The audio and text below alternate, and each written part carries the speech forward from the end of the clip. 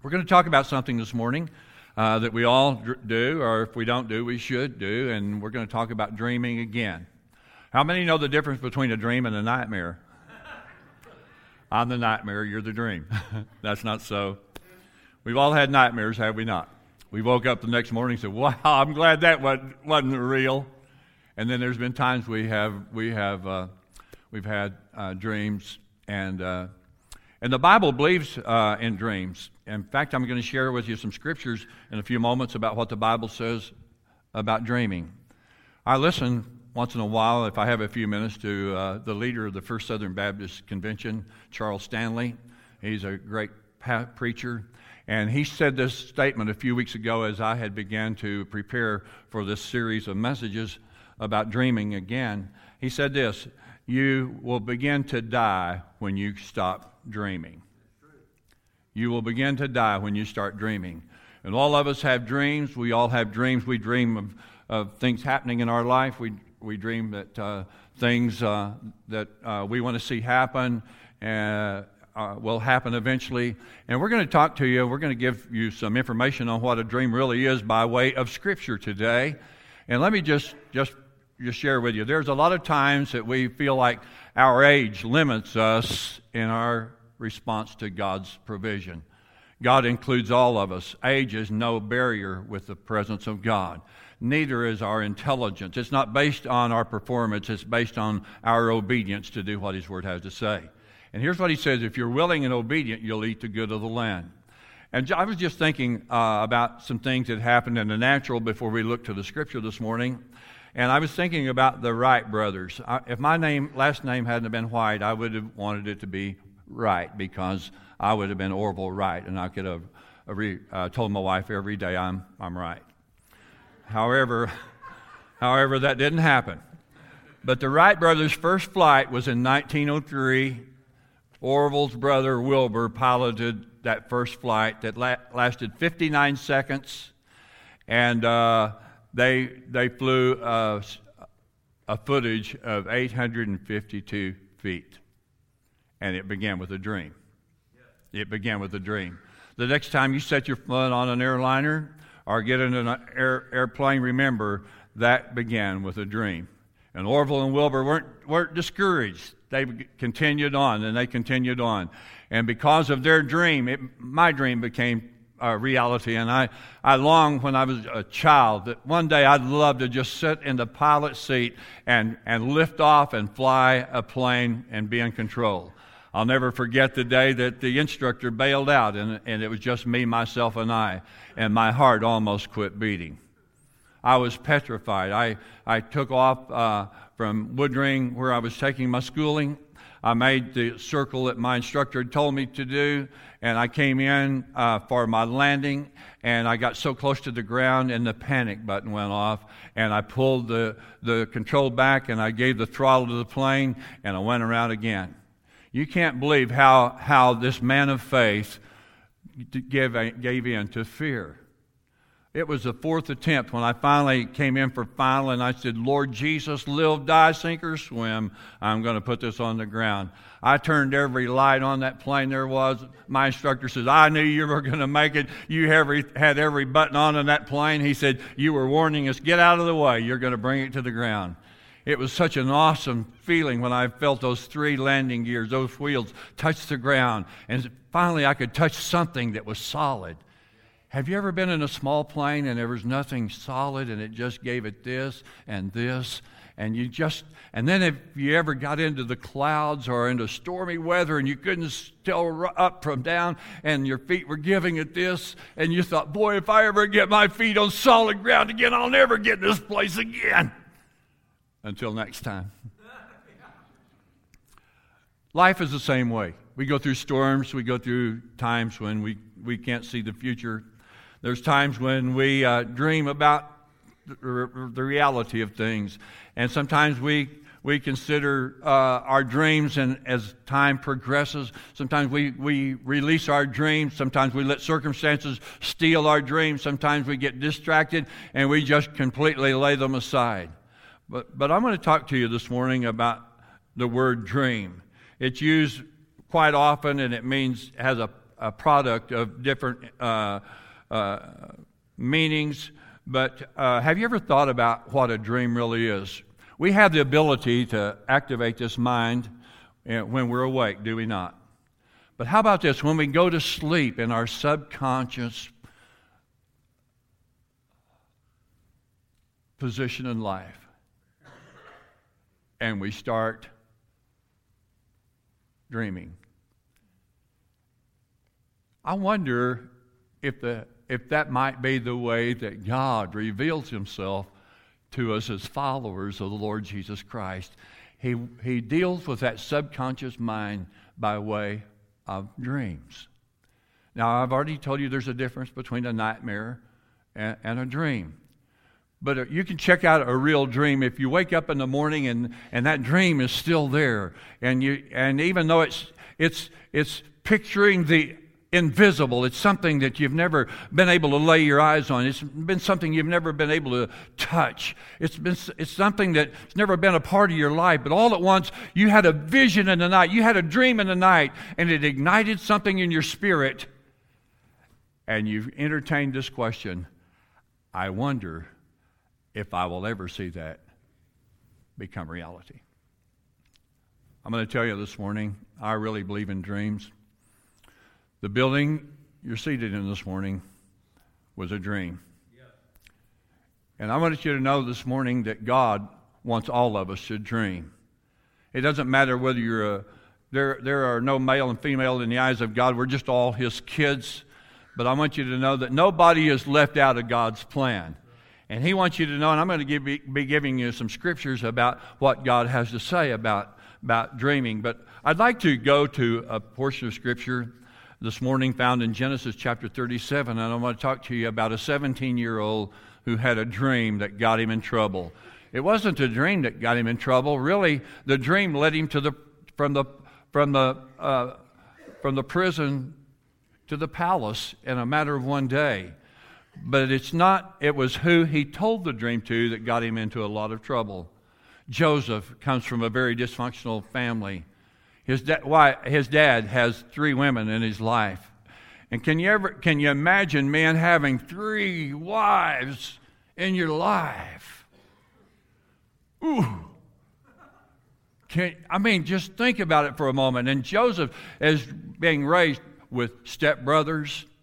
And these stepbrothers aren't in line with some of his ways. And then the other thing is, Joseph was living the reality of being the baby. There were 4 of us white boys. If I had my pick, instead of being the oldest, boy, I'd love to have been the baby. He just seemed to get by with everything. He's not here to defend himself. He's gone on to be with Jesus. But I'm telling you, David can verify he got by with things that David and I would not even attempt. Joseph being a 17-year-old, and also the Bible reflects that he was his daddy's favorite. How would that go over? Well, let's look at the scripture and let us just draw from what the scripture has to say about Joseph's life. Jacob was his dad. I want to make sure that I'm talking about Joseph. And he said, Jacob dwelt in a land where his father was a stranger. And this is the history of Joseph being 17 years old, and he was feeding the flock with his brothers.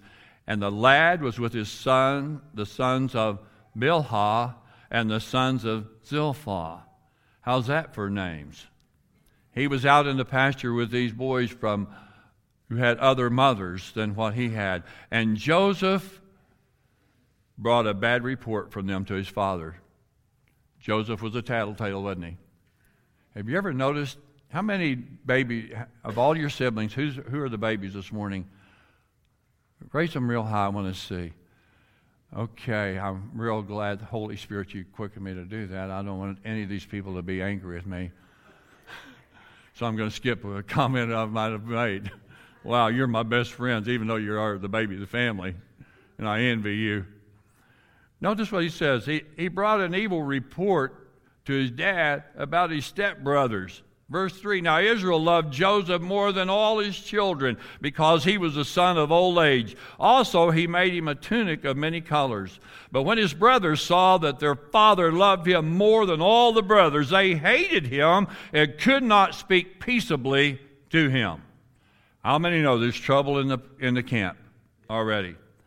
Now, verse 5, now Joseph had a dream, and he told it to his brothers, and they hated him even more. Are you getting the picture? Not a good day for Joseph, is it? So he said to them, please hear this dream which I have had. Verse 7, there were binding sheaves in the field, and behold, my sheaf arose and stood upright, and indeed your sheaf stood all around and bowed down to my sheaf. Not a good picture. And all his brothers said to him, shall you indeed reign over us, or shall you indeed have dominion over us? So they hated him even more for his dreams and for his words. Have you ever heard this, or have you ever said it? You're just digging yourself a deeper hole. Verse 9, then he dreamed still another dream. One's not good. He's going back for seconds. He dreamed another dream and told it to his brothers and said, look, I've dreamed another dream. And this time the sun, the moon, and the 11 stars bowed down to me. So he told it to his father, to his brothers, and his father rebuked him and said to him, what is this dream that you've dreamed? Shall your mother and I and your brothers indeed come to bow down to the earth before you? In verse 11, and his brothers envied him, but the father kept the matter in mind. Joseph eventually saw all of his dreams come true, but he went through terrible times before the great event took place. Between the days of his father's house and the days in Pharaoh's house, Joseph spent years in turmoil and pain. He was beaten, he was enslaved, he was in prison, he was maligned, he was forgotten in the way that people had known him, and yet he was marching down the pathway of seeing his dreams fulfilled. Question: how did Joseph survive to achieve his God-given dreams? I don't know about you, but if I had been in Joseph's place, I think, now I'm just thinking out loud with you, I don't think I'd have told that second dream. I might have, but I don't think I would have. You know, just wandering around with my older brothers, and me being the baby, you know, it might have been a long ways from where I was herding sheep to the dad's house. And Dad was his shelter. He was the shelter in a time of storm. I mean, he was taking care of sonny James Joseph because Joseph was the lad of his old age. I mean, he had came along at the right time so he could be spoiled. He could have all the attention of the father. And he was so spoiled, he became a tattletale. And then turmoil began. I want you to look at this morning from the eyes of a dysfunctional family and what happens. So many times we meet people, we put on nice clothes, we make sure our hair, if we have any, is still in place. He didn't say amen, he just did this. And you know, we go through life like everything is okay. You know, we're all pretty good at putting on a good front. But you know, there's many of us today that have fought a dysfunctional home for many years. And some of it, you know, sometimes it's just pretty hard to digest. Sometimes we spend time in prayer. Sometimes we spend time just thinking, Lord, what have I done to bring this my way? Lord, what could I have done different as a dad? What could I have done different as a pastor? What could I have done any differently as a husband? What different example could I have done so that my home is not dysfunctional? And yet, in spite of the prayers, in spite of the times when we fast and seek the Lord, and the time when we're spending time helping others in the journey of life, in the back of our process of thoughts, we're processing the fact that home is dysfunctional. And the place of blame is not our place or our chair to sit in.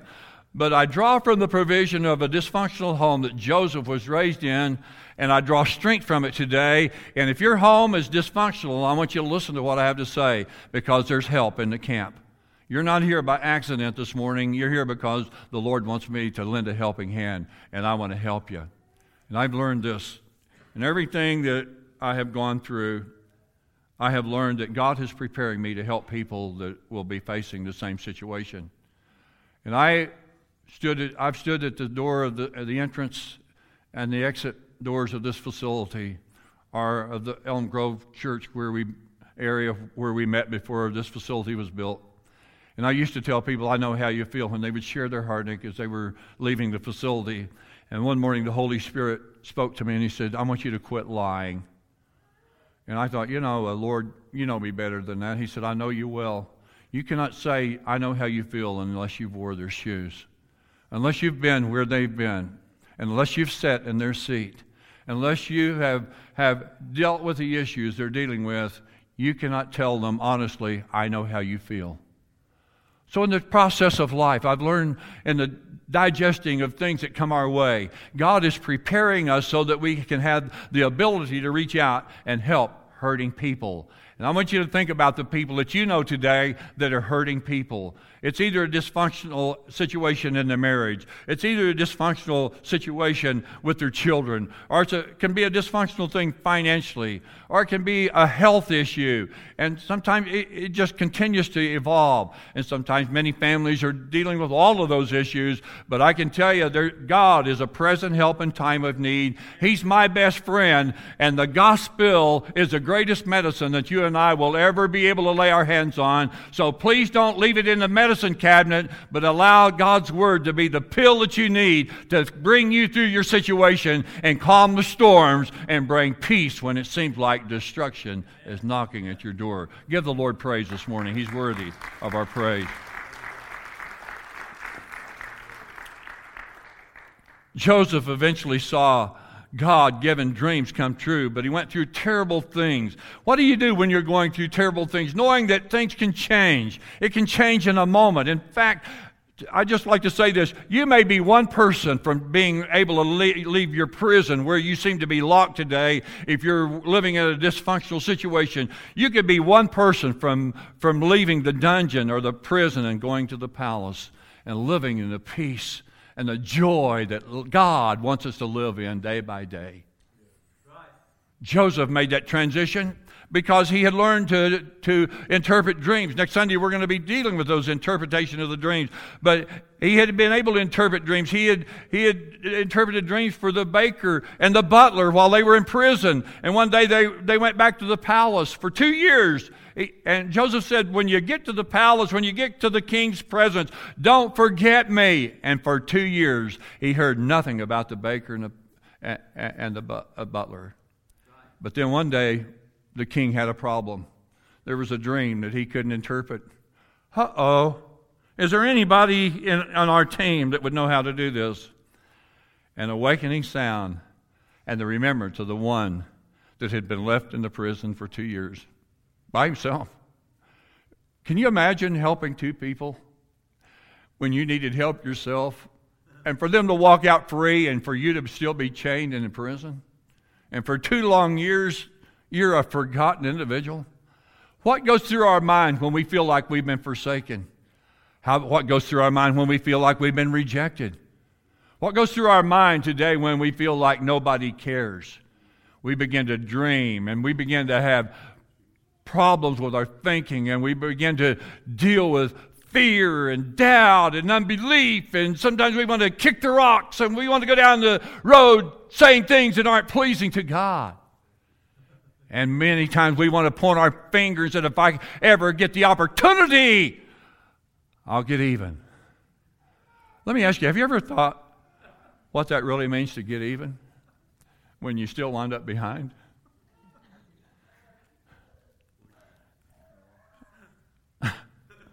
Have you ever thought what all it does is bring a temporary satisfaction? There's one thing I'm going to do. If I live long enough, I'm going to get even with that person. You are? Maybe you're already ahead of them and don't realize it. Maybe they see something in your life they want, and they don't know how to accept it, so they just kind of highlight some things about you in order to get some attention, and God wants to use that. Joseph was beaten. He was enslaved. He was in prison. He was forgotten. And yet, he still had his talents. In the moments when we feel like nobody cares, there's nothing like having a relationship with one who does care. And that while I was yet unlovable, and while I was yet a nobody, Jesus loved me enough. He died on the cross for my sins. He was wounded for my transgressions. He was bruised for my iniquities. The chastisement of my peace was upon his shoulders. And with his stripes, healing was paid for. My emotional healing can be healed. My anger can be dealt with. And the joy of the Lord can be my strength.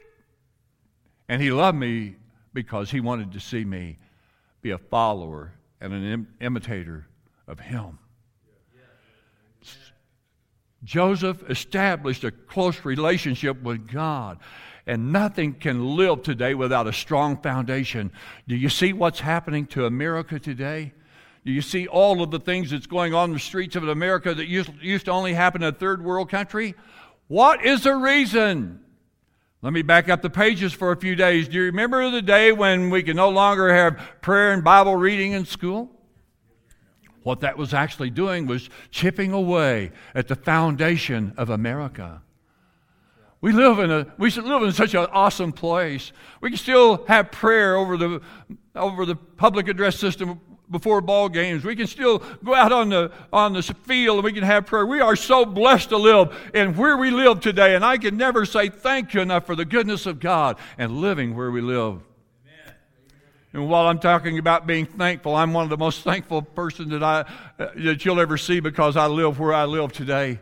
I may be just a country boy, but I'm telling you, I love the country today, and I love what I see as I drive down the highway, even though I live in the country.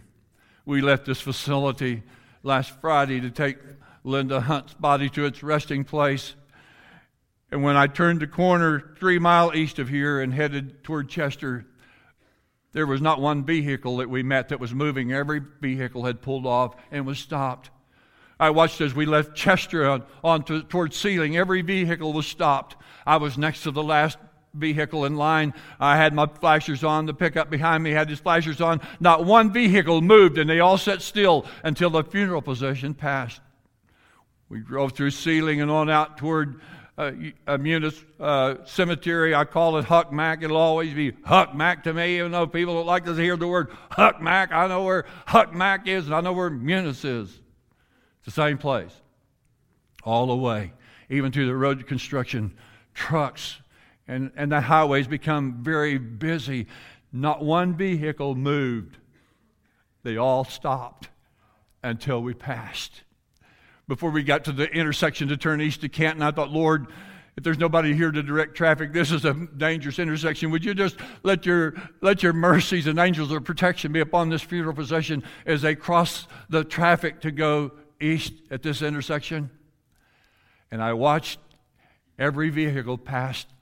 I was next to the last, and I stopped and let one 18-wheeler go, and the whole procession passed without any traffic.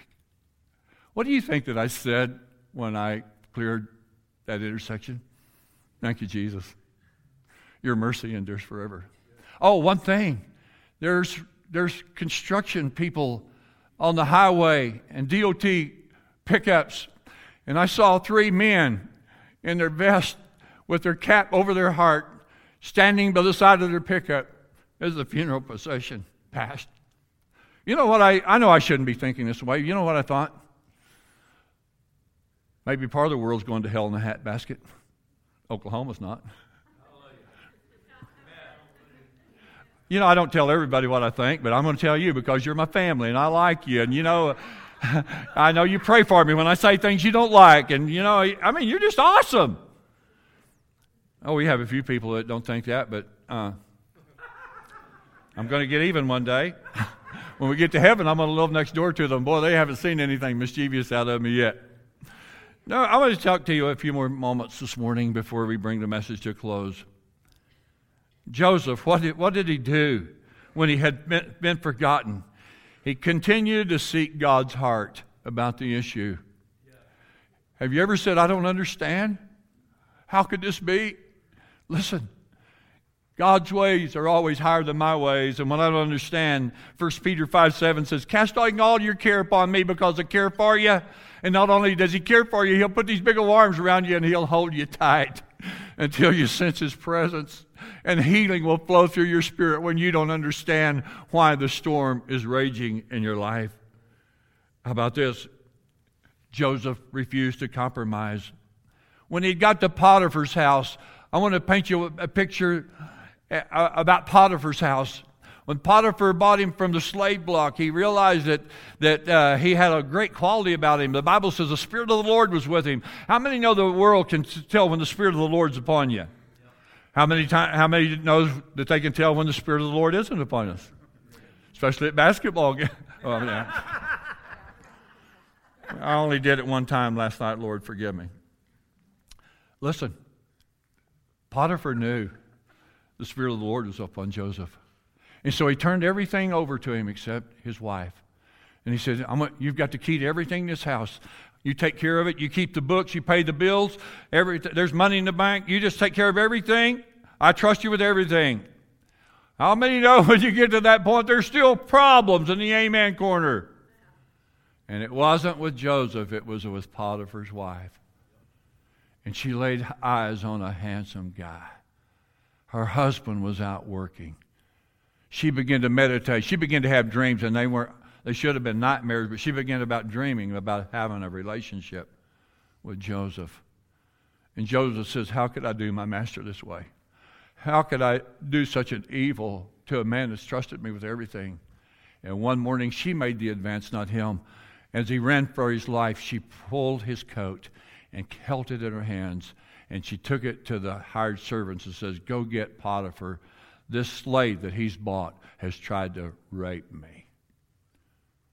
And Joseph goes to prison over it. The Bible says we may be cast down, but we're not forsaken. Joseph never surrendered to hopelessness. You see, he knew the truth. And he knew no matter what was being said, he knew the truth. And he rested and he surrendered his life on the truth. I'm not guilty. I don't care what Potiphar's wife says. I'm not guilty. My hands are clean and my heart is pure. And Joseph never took his eyes off of the dream. Listen to me today. I don't know what God is allowing you to dream, but let me share with you some of my dreams. I dreamed one day and this facility became a reality. And then maybe 2 Sundays from now, we're going to have a picture of the day that this ceiling and the picture that was caught as the steeple on this facility came down in a raging fire. And we watched this facility melt to 11 inches of ashes. As I stood across the road that day and leaned up against my Gold Wing motorcycle that I'd rode to work, I said the same thing you say. How can this thing be? Lord, we worked hard. We only had $67,000, but you multiplied that and you let us move in debt-free. We never had to borrow any money. Everybody just gave what they could. And Lord, these are awesome people. How could this ever happen? Oh, there's more to the story than that. Word began to get out.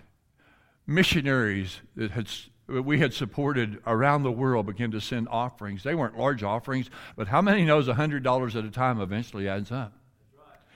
20 months later, we moved into this facility debt-free.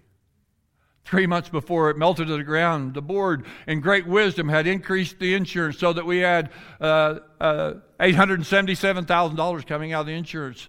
And with the people that helped us and gave to us, the facility was not only rebuilt, but the engineer who was in charge of rebuilding stopped me one morning and he said, have you ever thought about enlarging the facility? He said, it's a true octagon now, But he said we could raise the seating arrangement from 300 to 500 for $100,000. After a short meeting, it was decided to do that. And because of the fire, we took that opportunity to expand the hallways. Amen. We took that opportunity to make the restrooms larger. Yes. We took the opportunity to stretch this auditorium so that we can get 200 more people in. And I heard just many times, why would you do such a stupid, foolish thing when you're out in the country and you know that church is not going to grow? Didn't move me. I got a dream. Yeah. And my dream is fed, Lord, except the Lord build the church, our labor is in vain. And if there's ever a church built, it'll be because of you, not because of me. But I have a dream that place will be a hospital for the sick and afflicted. It'll be a place where people can be restored that feels like they're a castaway. It'll be a place where the misfits can come and feel like they're a part of the family of God. It'll be a part where relationships can be restored and relationship with Jesus Christ can come into existence for the first time. And we can see the powerful, awesome presence of God as He releases it on people like you to leave this place and say, God is good. He's a stronghold in the day of trouble, and He never gives up on me. Put your hands together. He's worthy of our praise today. I close this morning. I close better than I preach. There's people here this morning that will tell me, I know how many times you closed. It's okay. It's okay. I want to do something good in my ministry, and if it's closing, then I want to be the best closer there is. But I have some scriptures that I want to just run by you in our closing moments this morning. When we don't understand why our home is on the rocks, or our marriage, or our finances, or when our health is failing us, when we don't understand, we can turn to the pages of Philippians chapter 3, verse 13. It says, the Apostle Paul used these scriptures when he says, brethren, I count not myself to have apprehended, which says I don't understand everything that's going on in my life. But this one thing I do, forgetting those things which are behind and reaching forth unto those things which are before, I'm going to keep pressing. I'm going to keep pressing toward the mark for the prize of the high calling. Listen to me. Many dreams are never fulfilled because people spend too much time looking through the rearview mirror. If you've been hurt, if you've been wounded, if you've been beaten up and left for dead, forget it. It will become an invisible barrier that will keep you from dreaming big dreams. Isaiah 43, verse 18, chapter 43, verse 18 says, do not remember the former things, neither consider the things of old. And verse 19, listen to this. This is His promise. Behold, I will do a new thing. Shall it spring forth? And you'll know it. I will make a road in the wilderness and rivers in the desert. Verse 20, the beasts of the field will honor me, the jackals and the ostriches, because I give waters in the wilderness and rivers in the desert to give drink to my people, because they're my chosen. And here's what He says about you and me. These people, they're mine. I formed them for me. That's God saying that. And He said, here's what He says. He's got great confidence in you. He said, they'll never forget to praise me. They'll never forget to show forth praise. I think about another scripture as we think about what God is doing. In Joel chapter 2, 28, it deals with people that have mileage on them like me. I don't consider birthdays of any real significance. In fact, I try to forget September the 3rd, even though it shows up every year on the calendar. But God doesn't look at our age. He's looking on the inside. Man looks on the outward appearance, He says, but I'm looking at your heart. True story, and I'm going to close with closing with my last verse. A gentleman in the oil field one day was pokering me. He wasn't pokering me. We went out to a location before sunrise because a mechanic had told us he would meet us there. I was having trouble with a pumping unit engine, and he was going to meet us there before I went to work at Clayton's filling station. And we got there early. We always carried a thermos of coffee with us, and we drank coffee until 15 till 7. I had to open up at 7, so we had to leave the the location without ever meeting the mechanic. And all the way back to work, he said, I want to tell you something, Orville. He said, when you get to that station, he said, I want you to call that mechanic. He said, and I want you to read him the riot act, and this is what I want you to tell him. And he said, tell him we got out there at 6 o'clock, and just tell him that he let you down, and you'll never call him again. He said, I just want you to really put him on a guilt trip. And I don't know why I said this. Yes, I do. The Lord helps me when I'm in trouble. And I said, well, Cecil, I just can't talk to people that way. And he said, I'll tell you one thing, you don't have a heart, you've got a gizzard. I said, I'm so relieved to know that I'll never have heart problems.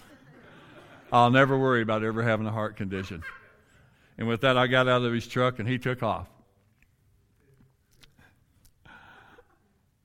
There's a good side to everything that happens. Sometimes we just have to look hard for it. My closing verse is found in Joel 2:28. I want you to know there's nobody that's left out of God's plan this morning. I don't care. If you're here hurting this morning, God knows it. If you're here this morning and you're living on the mountaintop like you've never lived before, God knows it.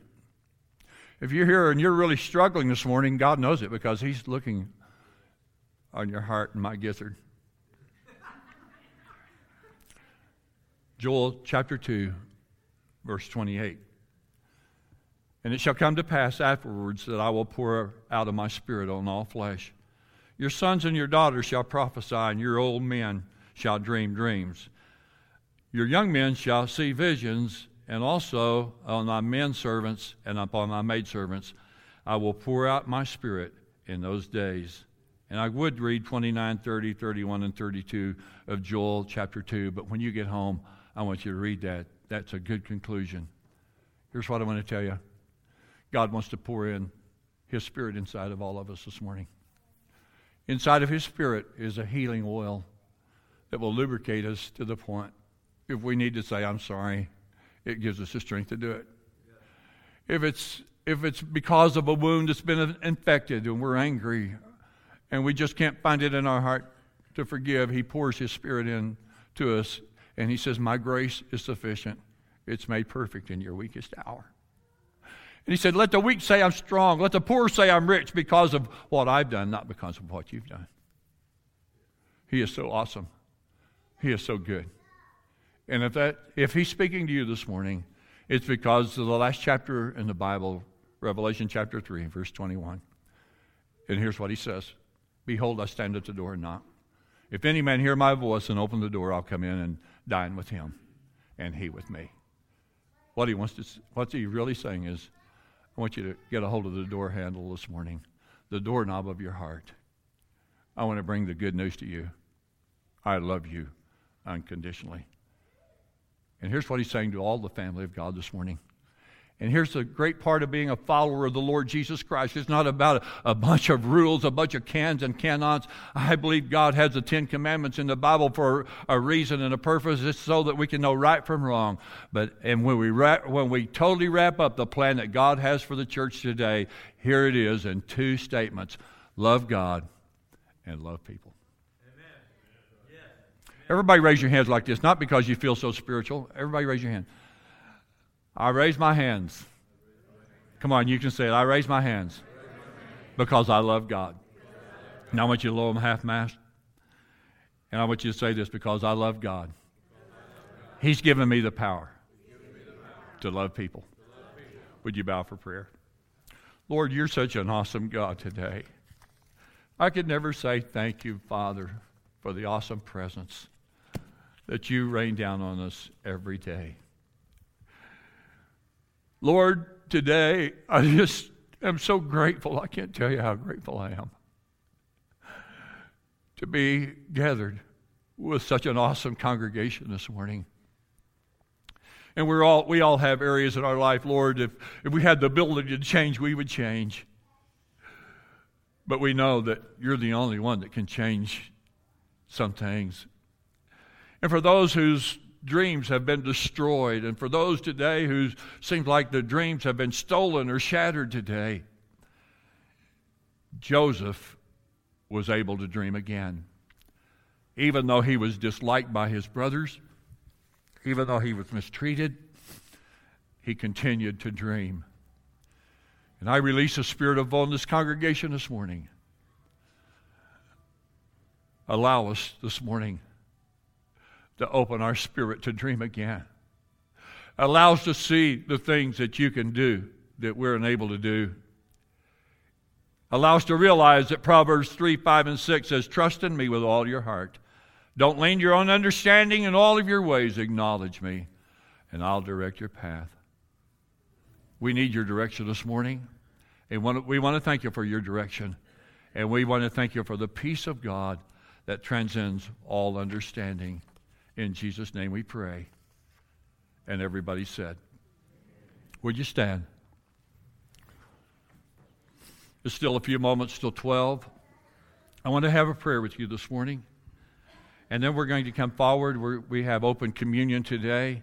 You don't have to be a member of this church today to be a part of communion. We'd love for you to stay and be a part. If you can't stay, as we conclude in prayer this morning, we release you to step out, and God bless you. Thank you for being here today.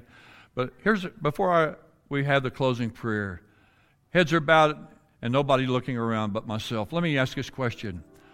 How many are here this morning and you would say by an uplifted hand, Pastor? I just want to say by an uplifted hand today, thank you for walking into my life. I needed to hear what you told me this morning. Let me see your hands. Would you raise them up high so I can see them all over this building today? Every time I see a response like this, I say, thank you, Jesus. If it wasn't for you, Lord, I'd have to run for my life. But I'm here because I'm a follower of you. It's not because I'm special. It's not because I'm outstanding. I have no ability to speak with influential words or the enticing words of man's wisdom, but I draw from the provision that you made it to well. Father, I speak blessings upon every home, upon the financial situation of many in this congregation this morning. Lord, I release the power of the Holy Spirit upon those whose dreams have been shattered and hope has been lost. I speak the word restoration over this entire congregation this morning and members of the family who cannot be here today. May the power of the resurrection Spirit ever rise within every believer this morning as we draw from your provision. All the praise goes to you this morning in the mighty name of Jesus. And all of God's family said, Amen.